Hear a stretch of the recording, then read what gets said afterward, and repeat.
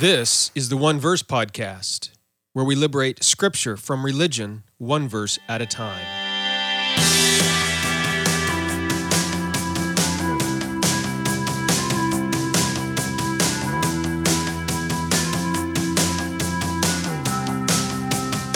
Well, hello there, and thank you for joining me for another episode of the One Verse Podcast. I'm your teacher for this podcast, Jeremy Myers. As we're studying through the armor of God in Ephesians chapter 6, we come to what appears to be the final piece, the sword of the Spirit, which Paul identifies as the Word of God. So that's what we will be looking at and discussing in today's podcast episode. Thank you so much for joining me. I want to let you know that if you want to get more of these types of studies and insights into Scripture and theology, and you are not yet part of my online discipleship group, I would invite you to go to my website, redeeminggod.com, and at the top of every single page or post, there's a place where you can sign up to receive free emails from me, discipleship emails. These will introduce you to some of the essential truths you need to know about God, about Scripture, about eternal life, and how to follow Jesus in your life as a Christian, okay?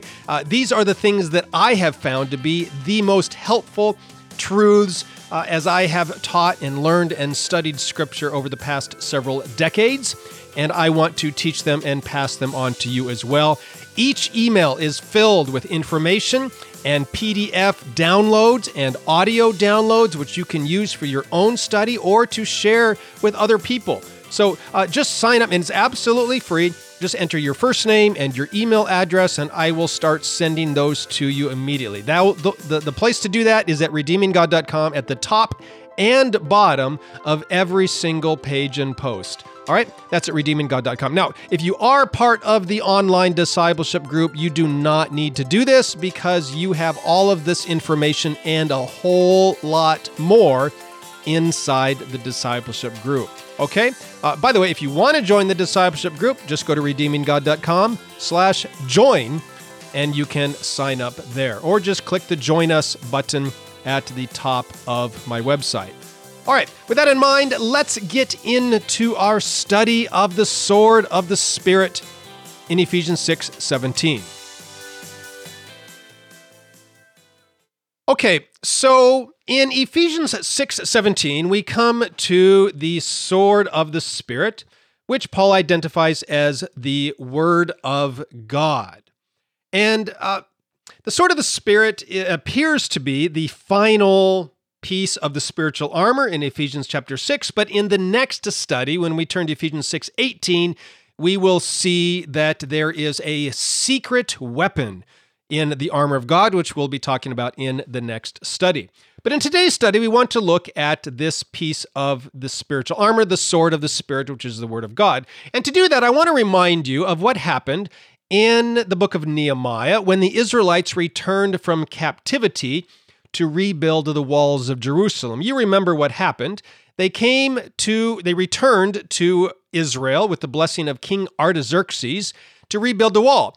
But when they got there, not everyone in the land was happy that Israel was returning. There were enemies of Israel in the land, and they sought to destroy and kill the Israelites, to keep them from returning to the land and to keep them from rebuilding the walls of Jerusalem.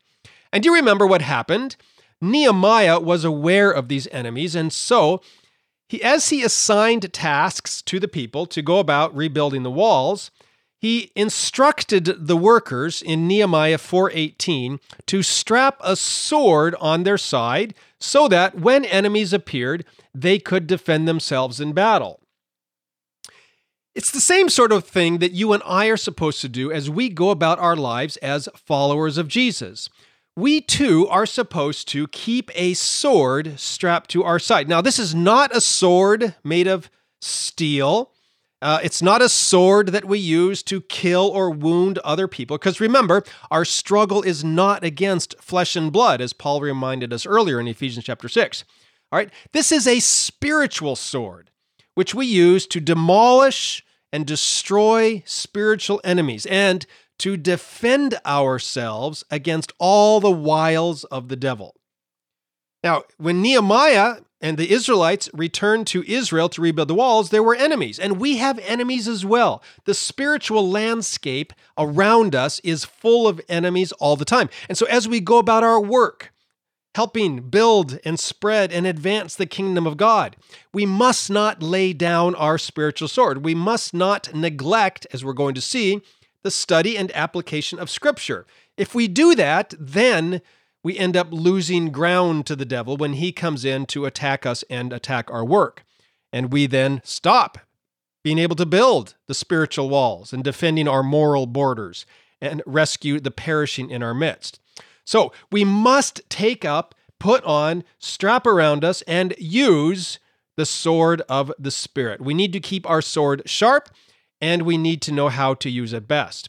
So what we're going to learn in this study is the three things about the sword, same way we do with all of the other pieces of spiritual armor. We're going to look at how it worked for the Roman soldier, then how it works, what it is for us as Christians, as followers of Jesus, and then thirdly and finally, how we can take it up and put it on, how we can use the sword in spiritual warfare. All right, so let us first talk about how the sword worked for the Roman soldier, what it was, what it looked like, and how it worked. So obviously, everybody knows what a sword is.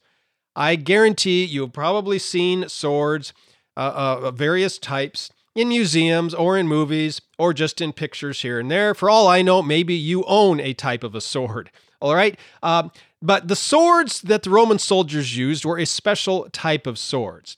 They were typically made of iron, and they were double-edged swords. They, like most swords, they came to a point, which you could use for stabbing, and then they had a guard of sorts to protect the hand of the sword bearer, and they had a little metal knob on the end, the other end, the base of the hilt, which the Roman soldiers could use to bash an enemy in the face or head on a backswing if they needed to, a little metal knob on the end. All right, now, one surprising characteristic about the Roman soldier's sword was that the blade was only 18 inches long, roughly 18 inches long. Now, that's not very long. That's 1.5 feet in length. Typically, when you and I think of a sword, we tend to think about swords that are like 3 to 4 feet long. You know, these broadswords, these long swords that European medieval knights carried around. And honestly, if you had to choose a sword, if there were various swords laid out on a table and you had a 3-foot long sword, broad sword in front of you, and you had an 18-inch sword, barely more than a dagger, which would you choose? I think most people would choose the longer sword. But the Roman soldiers, the Roman military, preferred this for the shorter sword. And it's not because they didn't have the longer swords. They did. The longer sword was called a rhomphaia or a spathe, and it's closer to what we would think of as a broadsword.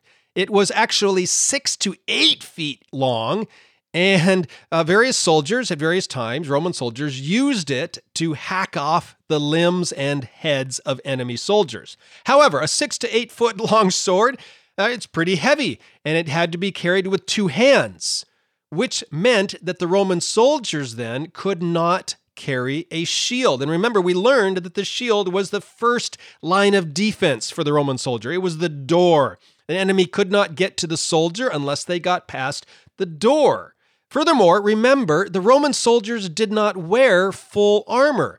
They wore basically armor to cover their chest and the shield, the helmet that they wore, but their arms and shoulders and legs were pretty much exposed, and so they needed that shield to hide behind. If you just have a 6 to 8 foot long sword, a broadsword, and you do not have a shield, that leaves you exposed to arrows and spears. And so this longer type of sword that the Roman soldiers did have, it was not something that they preferred to use. The Roman soldiers, also, by the way, remember, Roman military battles at that time were close combat.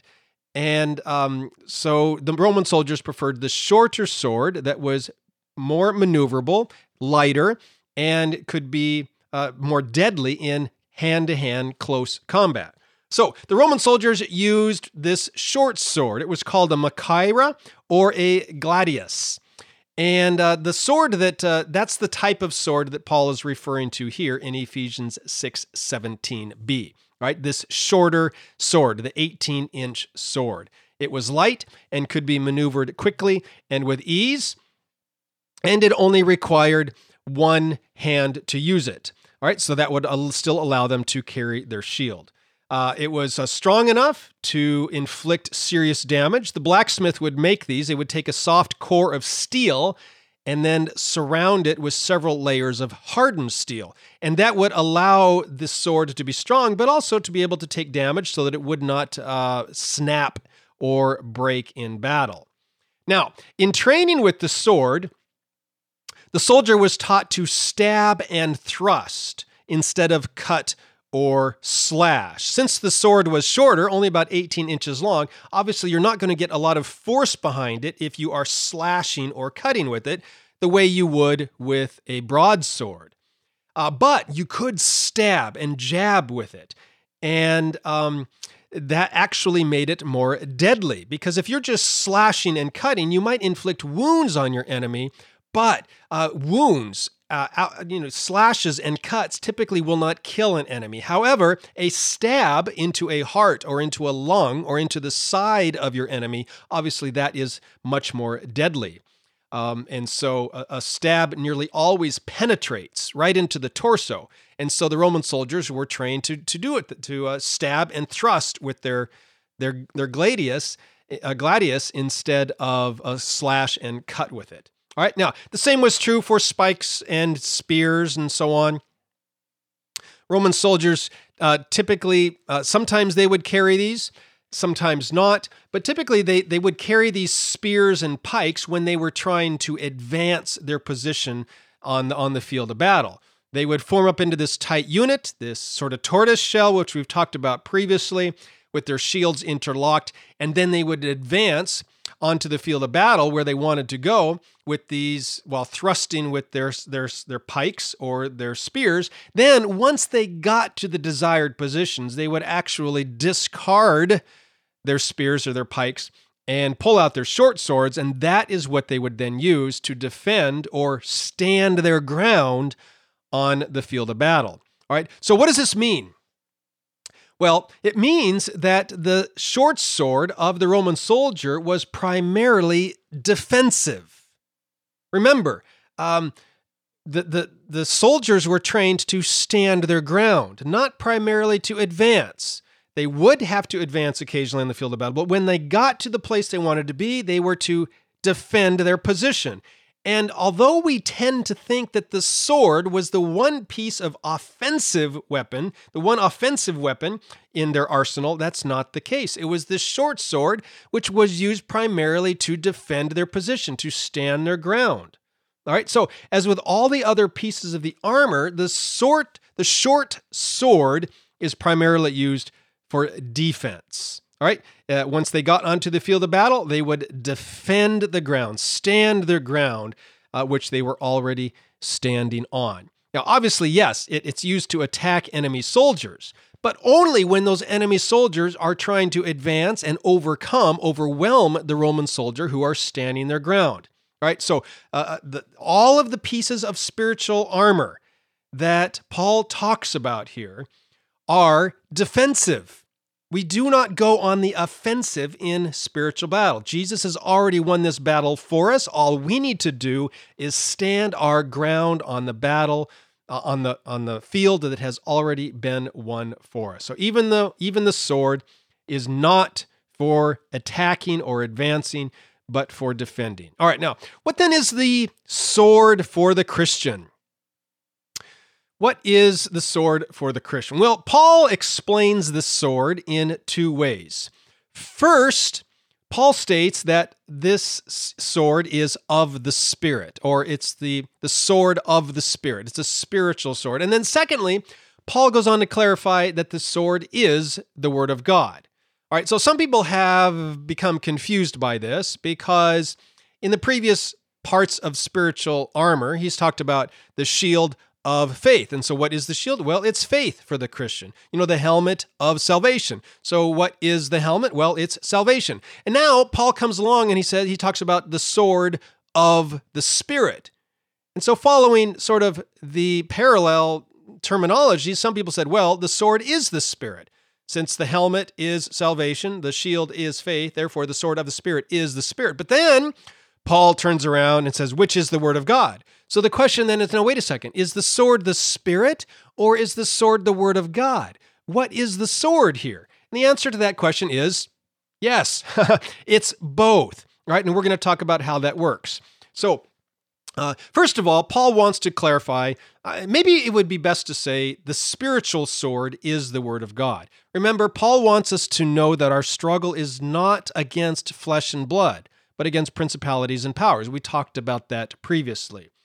And so this is a spiritual sword. It is not a physical sword. It is not a sword made of metal and steel and wood with a knob on the end with which we can attack and kill other human beings. This is a spiritual sword.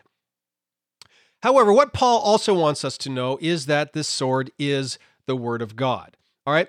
So, so we also need to talk about what the word of God is, and we'll see how the Spirit and the word of God work together in just a minute. Now, when you think about the word of God, many people think about Scripture, the Bible, as the word of God, or other people think about Jesus as the word of God, as we read, for example, in John 1:1. In the beginning was the Word was with God, and the Word was God. So there's a little debate in Christianity about whether Jesus is the word of God or the Bible is the word of God. I've talked about this before, and I also write about it in my discipleship group. But obviously, in my opinion, both Jesus and the Bible are the Word of God because the Bible teaches that. We see that Jesus is the Word of God, and we see that Scripture is the Word of God. So the way I make sense of this in my own mind is that Jesus is the living, breathing Word of God, whereas the Bible is the written Word of God. Jesus is the supreme revelation of God, but without the written Word of God, we never would have learned about Jesus. So we need both. We need the written Word of God, the Bible, to teach us about the living Word of God, Jesus. Now, having said that then, which is Paul referring to here in Ephesians 6:17b? Well, the answer is neither. Not exactly. When other places refer to either Jesus or the Bible as the Word of God, the Greek word used there is logos or logos, depending on how you pronounce it. But that is not the word that that Paul uses here. All right. And sometimes, by the way, Scripture is referred to with the Greek word graphe, which means writings. All right. But that is not the word Paul uses here. He doesn't use the word graphe, and he doesn't use the word logos. Instead, Paul uses the Greek word rhema. All right. And this term differs from graphe and logos in that while those latter two terms, graphe and logos, refer to the entire Word of God, or in some cases to Jesus as the living Word of God, rhema, when you look up how the word rhema is used in the Bible, it refers to speaking individual verses or passages or truths from the Bible to help us in a particular circumstance or situation. Let me help you make sense of that. Okay, so the Word of God does refer to Jesus, the living Word of God, the Logos, and the Word of God, the Logos, or graphe, can refer to the entire Bible as the written Scriptures. However, rhema, it does refer to the Bible, but not to the Bible in its entirety, and not even to reading the Bible. It refers to speaking passages, verses, or truths from the Bible in a particular circumstance or situation. All right. I think probably a good way to think about this is when Jesus is being tempted in the wilderness. You remember what happens. He quotes various truths and passages and verses out of the Bible. This is Jesus using Scripture as rhema. He is speaking truths from Scripture as a way to defend himself from the attacks of the devil. And that is what Paul is referring to when he speaks about the sword of the Spirit as the rhema, the word of God. All right? If he was speaking about Jesus or the entire Bible, he would have used the word logos or graphe, but he didn't. He used the word rhema, which is speaking truths of the Bible in defense of yourself against the wiles, the deceptions, the lies of the devil. And how do we do that? Well, we do the same thing Jesus did, memorizing Scripture, learning Scripture, understanding the truths of Scripture, so that we can bring Scripture to our defense against the temptations of Satan. Paul writes about this as well in 2 Corinthians 10, 3 through 5, where he says the Word of God helps us tear down enemy strongholds, the false and deceptive teachings spread by Satan. All right? The Word of God pierces men's hearts, shows them the truth about their sin. All right? We read about that truth all over the place. All right? So the Word of God then helps us in these. And the Spirit is what brings these truths to our mind when we need them. All right? So that is why there's this connection here between the Spirit and the Word of God. As we learn and study and memorize and read and teach the truths, individual passages and verses and texts and ideas of Scripture, then they are imprinted in our mind. We are learning and studying them, learning how to apply them. And when the need comes, when temptation comes, when the lies and deceptions of the devil come, when the wiles of Satan try to trip us up, then the Spirit helps us. The Spirit brings to mind the truths of Scripture so that we can defend ourselves against the wiles and the tricks and the temptations of the devil. Okay, so that is what the Word of God is, and I think it should be pretty obvious now how then to take up the sword of the Spirit as the Word of God. Since the sword of the Spirit is the individual truths and ideas of the Bible, that means that we can take up and learn to use the rhema, the individual words, truths, ideas, verses, passages of the Bible, by memorizing Scripture, studying Scripture, learning Scripture, what it means. All right? And the only way to do this, the only way to arm ourselves with the Word of God is to study and learn. Obviously, the Spirit cannot bring to mind something that you've never studied or learned. So we must exercise with the Bible until it is stamped in our minds so that when it is needed, our muscle memory kicks in and the use of the sword becomes second nature and automatic. Just like the Roman soldiers. Can you imagine that the Roman soldiers, they're issued their gladius for battle and then they strap it onto their side and that's it. And their commanders say, we'll call you up when the battle's ready. No, these Roman soldiers who wanted to survive in battle spent hours every day practicing with their sword, drilling with their sword. And if we want to be effective in spiritual warfare, then we need to do the same thing. We need to practice using the rhema, the truths, the ideas of the Bible. Sort of like when I was young, my parents sent me to a summer Bible camp up in Montana. And I remember that one of the things we would do is these sword drills as part of our daily chapel time at Bible camp, summer camp. I don't know if you've ever done a sword drill, but the way it works is the director or the speaker says, Bible's high, and you take your Bible and you're supposed to hold it by the spine. That way there's no cheating by putting your finger in the pages where you think they might be, to give you an idea, separating the New Testament, Old Testament, or whatever. Nope, you got to hold it by the spine. And so they would say, Bible's high, and you'd raise your Bible high in the air with your arms straight. And then the speaker would call out a verse reference, say, Ephesians 2:8, whatever it is. And we would all shout back, Ephesians 2:8. And then after a small pause, the speaker would say, charge! And we all pull down our Bibles out of the air and we frantically flip through it to find Ephesians 2:8. The first person to find it stands up and reads it. And if they are correct, then they get some points for their team. Now, so what were they doing? It was called a sword drill. This was them teaching us to practice with our sword, with individual truths and ideas from Scripture, helping us find individual verses. Now, it would be helpful, I suppose, for us adults to do sword drills at times. Not in that same way necessarily, because finding a verse is one thing, but memorizing a verse and knowing when to use it is something else entirely. So maybe as adults, we could have sword drills where we sit around and we say, look, here's what happened at work the other day. My boss came to me and he said this, and he asked me to do this, and I wasn't sure if I should or not. What are some truths, ideas, passages? Not that I'm going to quote the Bible at my boss. No. That's not the proper way to be a Christian in the workforce. But what are some proper truths that could come to mind that I myself could do, could apply, could practice in that situation? Right?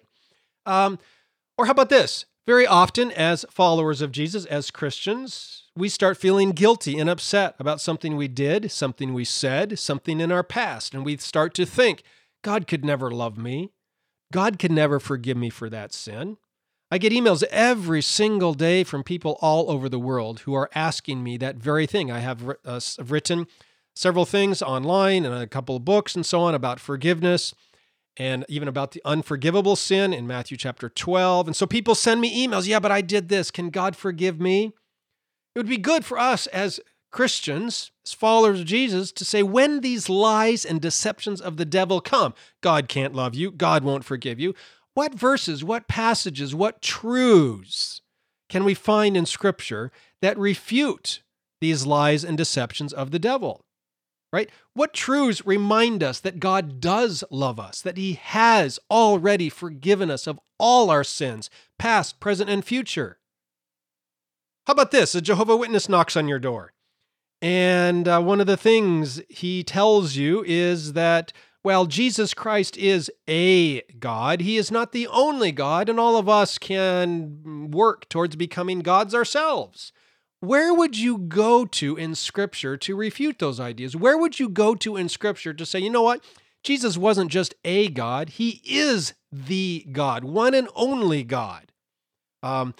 In reference to the Trinity, obviously. Three persons. God is one God in three persons. But where would you prove that Jesus is God and that we are not? All right. How would you use the truths and ideas of Scripture to refute that idea? A neighbor has gone through some troubling times in her life, and she is starting to ask questions about the significance and meaning and purpose of life, and if there's an afterlife. So she comes up to you and says, hey, I'm going through this time in my life. Tell me, is there really a heaven? And if so, how do I go there? That actually happened to me once. I and some friends were on a beach in California around one of these bonfires you can build in a metal barrel down there. And we were just having a good time. It was about 9 o'clock at night. We were sitting around down there on the beach, enjoying the sunset, enjoying the fire, enjoying the water, enjoying the sand. Some guy randomly walked up to us, I kid you not, walked up and said, hey, does anybody here know how I can have eternal life? Does anybody here know how I can go to heaven? And so we were basically straight out of high school at the time, and we hemmed and hawed a little bit, but I think we were able basically to give him a good answer. But we were not as quickly prepared as we could have been or should have been. And we were not quite as ready with our sword of the Spirit as we probably should have been. These are the types of sword drills that you can practice, that you can do, that you can help prepare yourself for as you seek to defend yourself and use your sword on the field of battle. Through these sorts of sword drills, we are training and practicing with the sword of the Spirit, so that we can defend ourselves and defend others from the lies of the devil. All right? We must know the Bible well enough so that we are ready for any challenge that comes our way.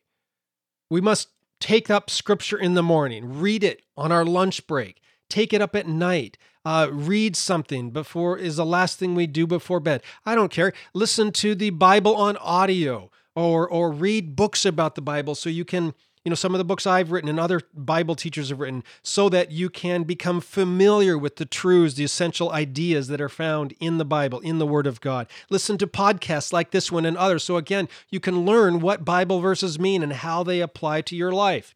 Many Christians today are weak and ineffective at defending themselves against the attacks of the devil because they have no skill with the sword of the Spirit, which is the Word of God. Yeah, they might have the shiniest armor. Yes, they might know that they have eternal life because they believed in Jesus for it. Maybe they know the gospel, the sandals of the gospel. They've got the perfect leather belt, the helmet with no dents or rust. But if they cannot handle the truth of Scripture, then Satan can press his attack because there's no way to defend themselves against his lies and his deceptions if you don't know what Scripture truly means. Okay, so what can you do? Yeah, study Scripture. Memorize Bible verses. More than that, though, you don't just want to be able to quote the Bible. You need to know what the Bible verses mean so that you are properly applying it to your life. Sure, attend Bible studies, read books, listen to podcasts. Okay?